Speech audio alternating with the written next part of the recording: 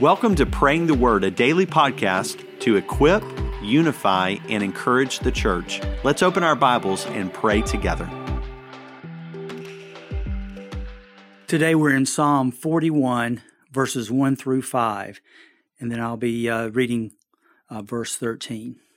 This is one of David's psalms describing God's care and mercy when he felt sick, abandoned, or weak.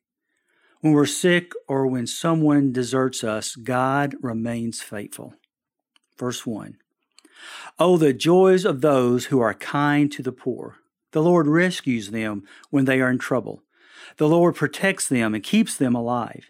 He gives them prosperity in the land and rescues them from their enemies. The Lord nurses them when they are sick and restores them to health. O Lord, I prayed, have mercy on me. Heal me, for I have sinned against you. But my enemies say nothing but evil about me. How soon will he die and be forgotten, they ask. But verse 13, praise the Lord, the God of Israel, who lives from everlasting to everlasting. Amen and amen. Pray with me. Father, your word reminds us of your care and grace to the poor and sick. Just like the psalm describes, the joy of those who are kind to the poor. Help us to see others through your eyes with your heart, especially those who are hurting and in need. Thank you for your promise of protection and love. Remind us of our need for you and that we are poor in spirit. Thank you for nursing the sick and restoring health. We all know someone who is sick and needs your physical healing. Help them today, Father, because you are our great physician. And the psalmist wrote, have mercy on me.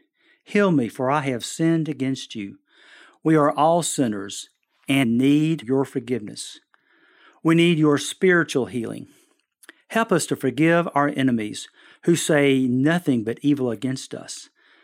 People can be so cruel. But teach us to be kind to everyone regardless of our circumstances. Help us to always praise you, our God, who lives from everlasting to everlasting. Amen. Thanks for joining us today for Praying the Word. To learn more about our church-wide Bible reading plans, visit FBNO.org.